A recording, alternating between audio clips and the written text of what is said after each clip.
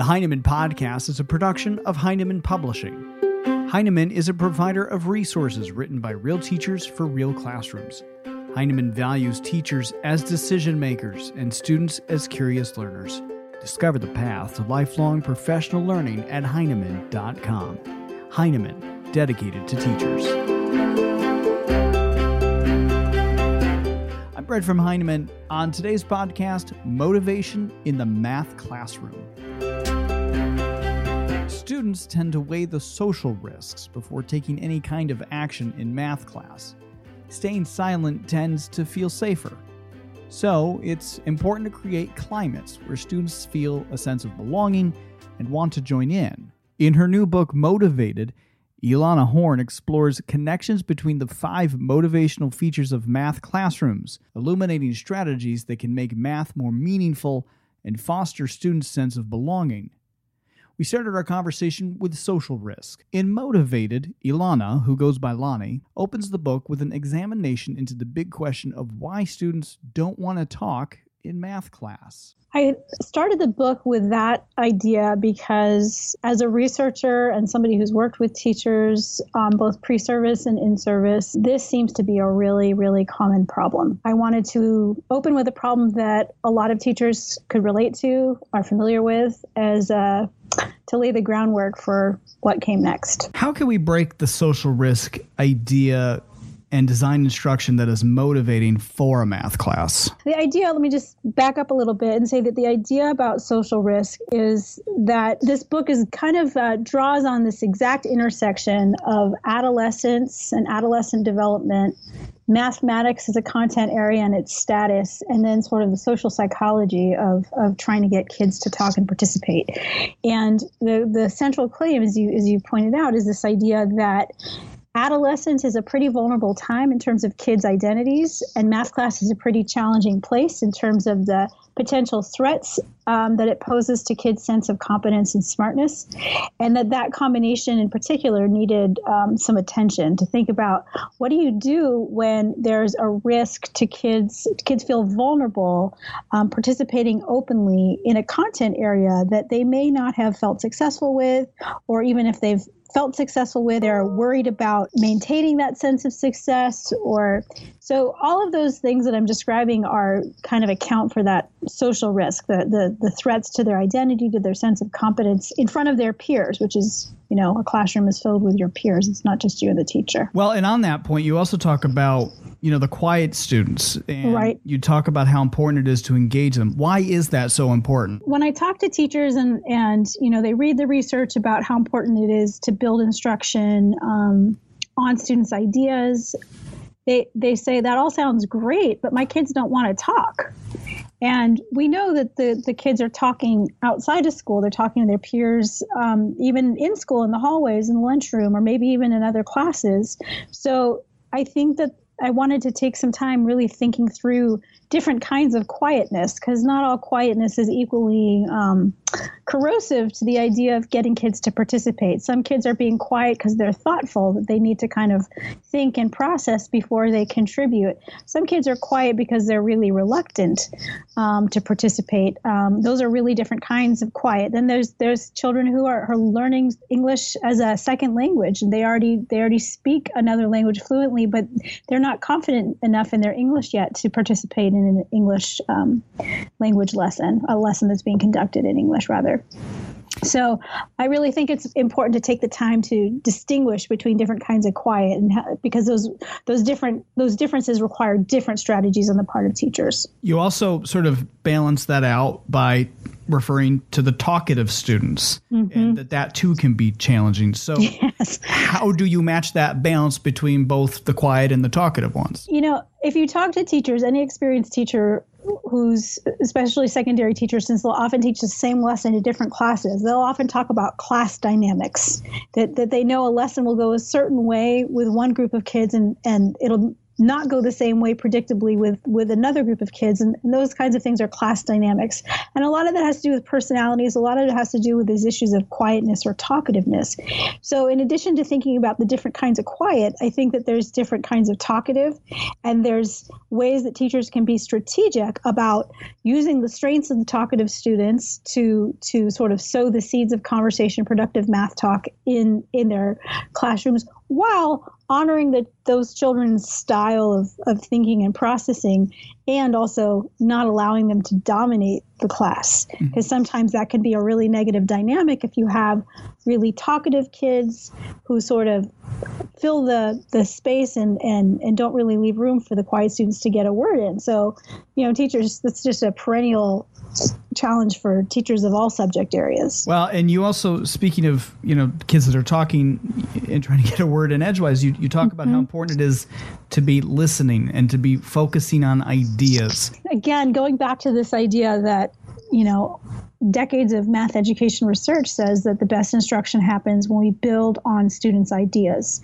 So to build on students' ideas, that means that we have to have a classroom culture where students don't just share their own ideas, but they know how to respond to each other's ideas, which is a really challenging thing to get kids to learn how to do, and to make a classroom design and a setup where the norms are in place, where it's not just about you talking when you're called on, it's also about you listening and responding when other students contribute as well. And that way, as a class, we can develop an idea about whatever it is we're exploring, whether it's linear functions or geometric shapes or different properties of probability distributions, whatever it is we're studying. We need to kind of hear each other's ideas, and that gives kids an opportunity from a learning perspective to think about whatever that central object is of study from different perspectives, and that can be really productive for everybody's learning. What's really the difference between sort of motivating a student with a carrot versus sort of motivating the whole classroom? Right. Those are really different ways of thinking about this issue. So the framework for motivation that I use in this book is, again, drawing from social psychology, thinking about issues of design.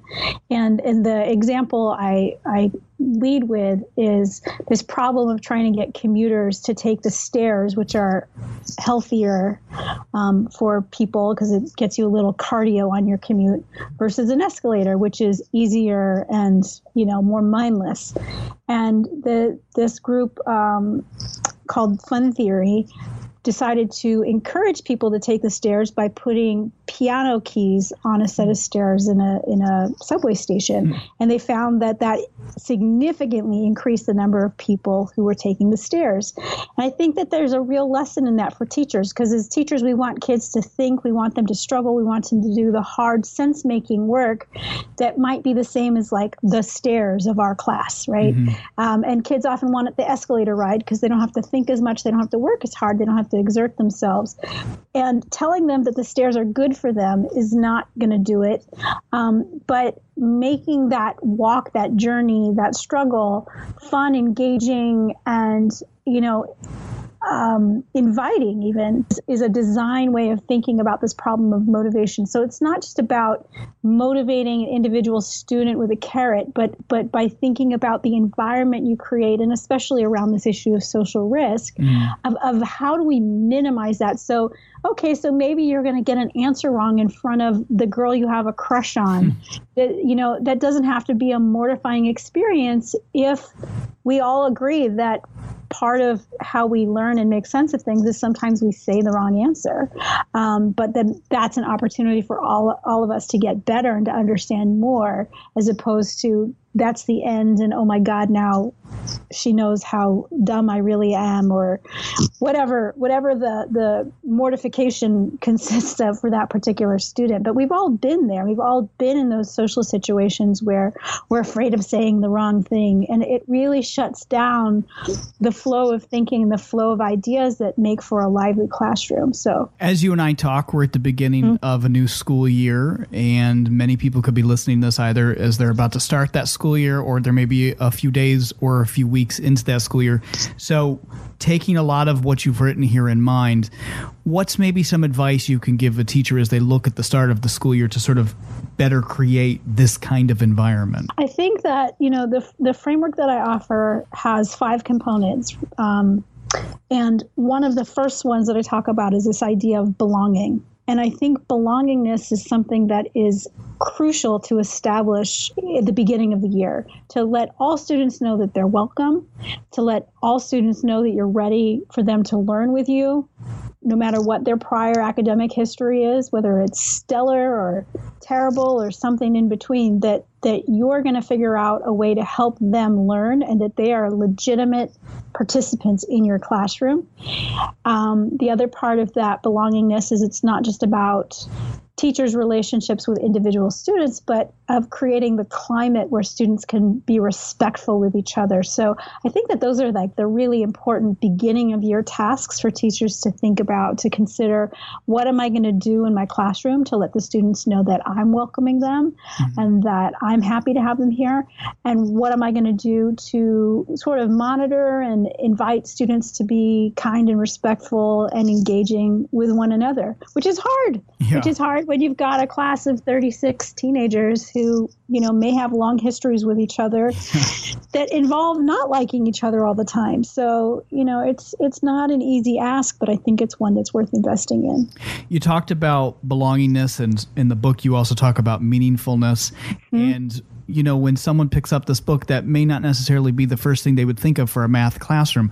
Why was it so important to write to belongingness and meaningfulness? It comes out of, almost 25 years now of spending time in math classrooms and seeing what works and what doesn't, seeing especially the literature about equity and inclusion and who gets iced out of math classrooms and who gets, kept in the pipeline. And I think we have, there's a lot of stereotypes in circulation about who can and can't do math. I was a female undergraduate mathematics major, and I had to struggle with some of that in my own educational history. And I definitely see those kind of stereotypes operating around race and language and gender and class in a lot of our secondary schools. So I think that that's just kind of like a very, very beginning place to start to think about these issues of belongingness. Meaningfulness is related to belongingness. It's separate. It's separate but related. Meaningfulness is also out of decades of math education literature that we know that kids remember and retain and can use knowledge more flexibly when they understand it on a deeper level, when they understand why things work, not just how things work. So that's rooted in a lot of things, but it's also, again, rooted in the social psychology finding that kids are just more motivated to learn when things have meaning to them personally. And again, linking that back to belongingness, if kids are able to kind of define their own problems, their own questions, and their own ideas have a place in the classroom, that not only makes the learning more meaningful, it makes their presence important, which gives them a sense of belonging. So all of these things are really interconnected. I want to go back to something you just mentioned. You mentioned the importance of the inclusivity and race, among other things. You have a great entry on page 26 of the book, Reflections on Being a White Teacher. Can you talk a little bit about that post and why it was so important to include that? I may not have these statistics exactly right, but I think something like 80% of the teacher workforce in the U.S. is white. Our public schools are less than 50% white right now. Over half of our students are Latino, African American, Asian American. They come from all different backgrounds and are not white. And I think that racial difference between teachers and students is really consequential sometimes in how it can play out. And we've seen a lot of data about differential discipline that happens, especially when it comes to teacher judgment calls. It's based on biases that come out of these differences in race. One of my colleagues here at Vanderbilt did this study about gifted placement in gifted programs and found that gifted African American students are more likely to get placed in gifted programs if they have an African American teacher. In other words, there's this bias about who belongs in gifted programs. So it works both in terms of the goodies school has to offer, like enrichment through gifted programs, as well as the punishments that school can mete out in terms of discipline and things like that the bias is operating on both ends. And so as teachers, if we really want to communicate to our students that they belong and that we care about them, it's not enough to just have this sort of generic sense of care. We have to be aware of the differences, the potential differences between ourselves and our students, and what that might mean to navigate those together, especially if we're really going to listen to our students and hear their ideas, because that may be something, as the excerpt you're pointing to, that was written by Ann Schwartz, and so that she had to confront a sort of a blind spot of her own in really listening to her students. It's one of my favorite portions of the book. I love the whole book, of course, and what I really love about the book is how it's organized. Really, we'll wrap up with this, but can you talk a little bit about why the book is organized in the way that it is? It's so user-friendly, and I think that's what I absolutely love about the book. That's good. That was one of my goals. Well, part of what I do as a researcher is I listen to teachers. I don't even want to know how long I've spent listening to teachers talk about the problems that come up in their work and trying to figure things out. And so I really wanted to offer a framework that I think can apply to a lot of the problems that I hear teachers wrestling with, math teachers in particular. Issues of motivation seem to come up a lot. And one of the things I say in the book is it's not so much a how-to book as a why-do book. And I feel like right now we have a lot of things out there that will offer particular methods, particular approaches, specify kinds of practice. And the funny thing, too, about situating myself as a researcher in classrooms listening to teachers is I've had the experience many times where teachers will say, "Oh, I'm using group work." And another teacher will say, "I'm using group work.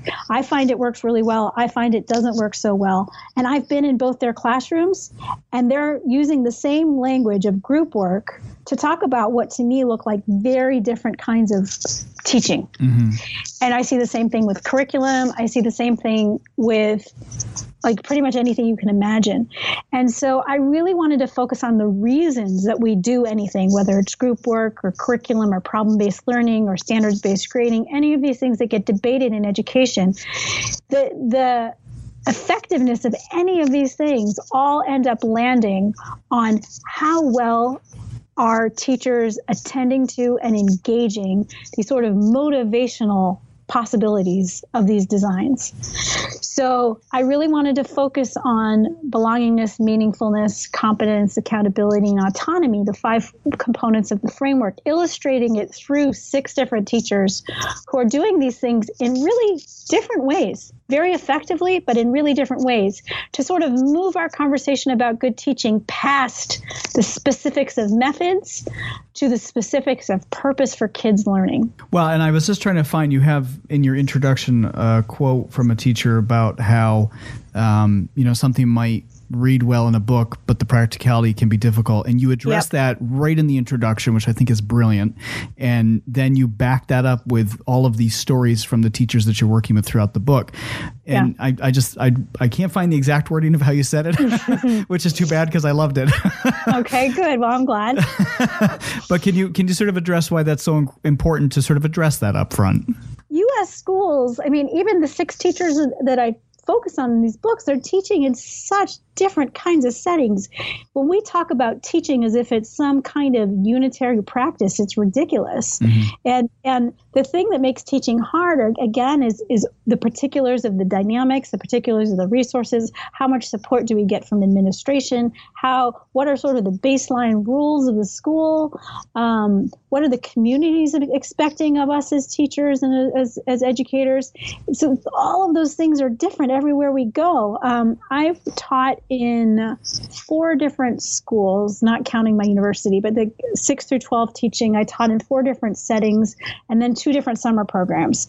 And I can just tell you what I was able to do in those places varied tremendously based on those things I just described. And so, saying that all teachers should just do X is kind of a silly statement, in my opinion.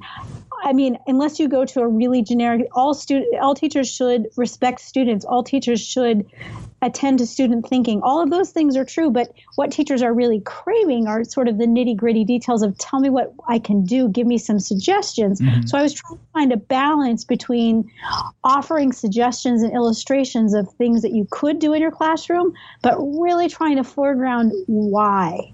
Why would you do it? Why might you decide to use Elizabeth Statmore's talking points? Why might you instead try to use Christopher Lesniak's debates, right? So those are both structures that do they look very different, but they accomplish a lot of the same goals. Mm-hmm. And one of those choices might be more of a sensible choice for a teacher in one setting versus another. So I want teachers to understand that that's the nature of designing a classroom. It's not finding the latest, greatest and using it and hoping it works. Mm-hmm.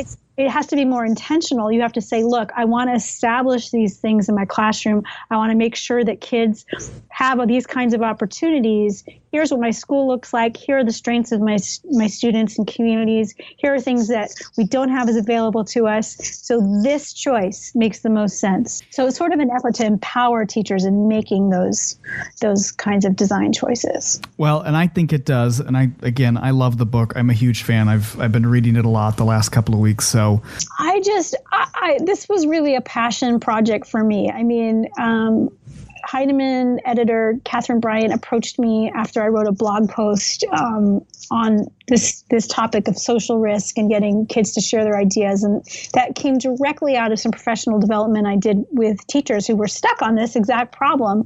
And so it's grown from my work with teachers very, very deeply.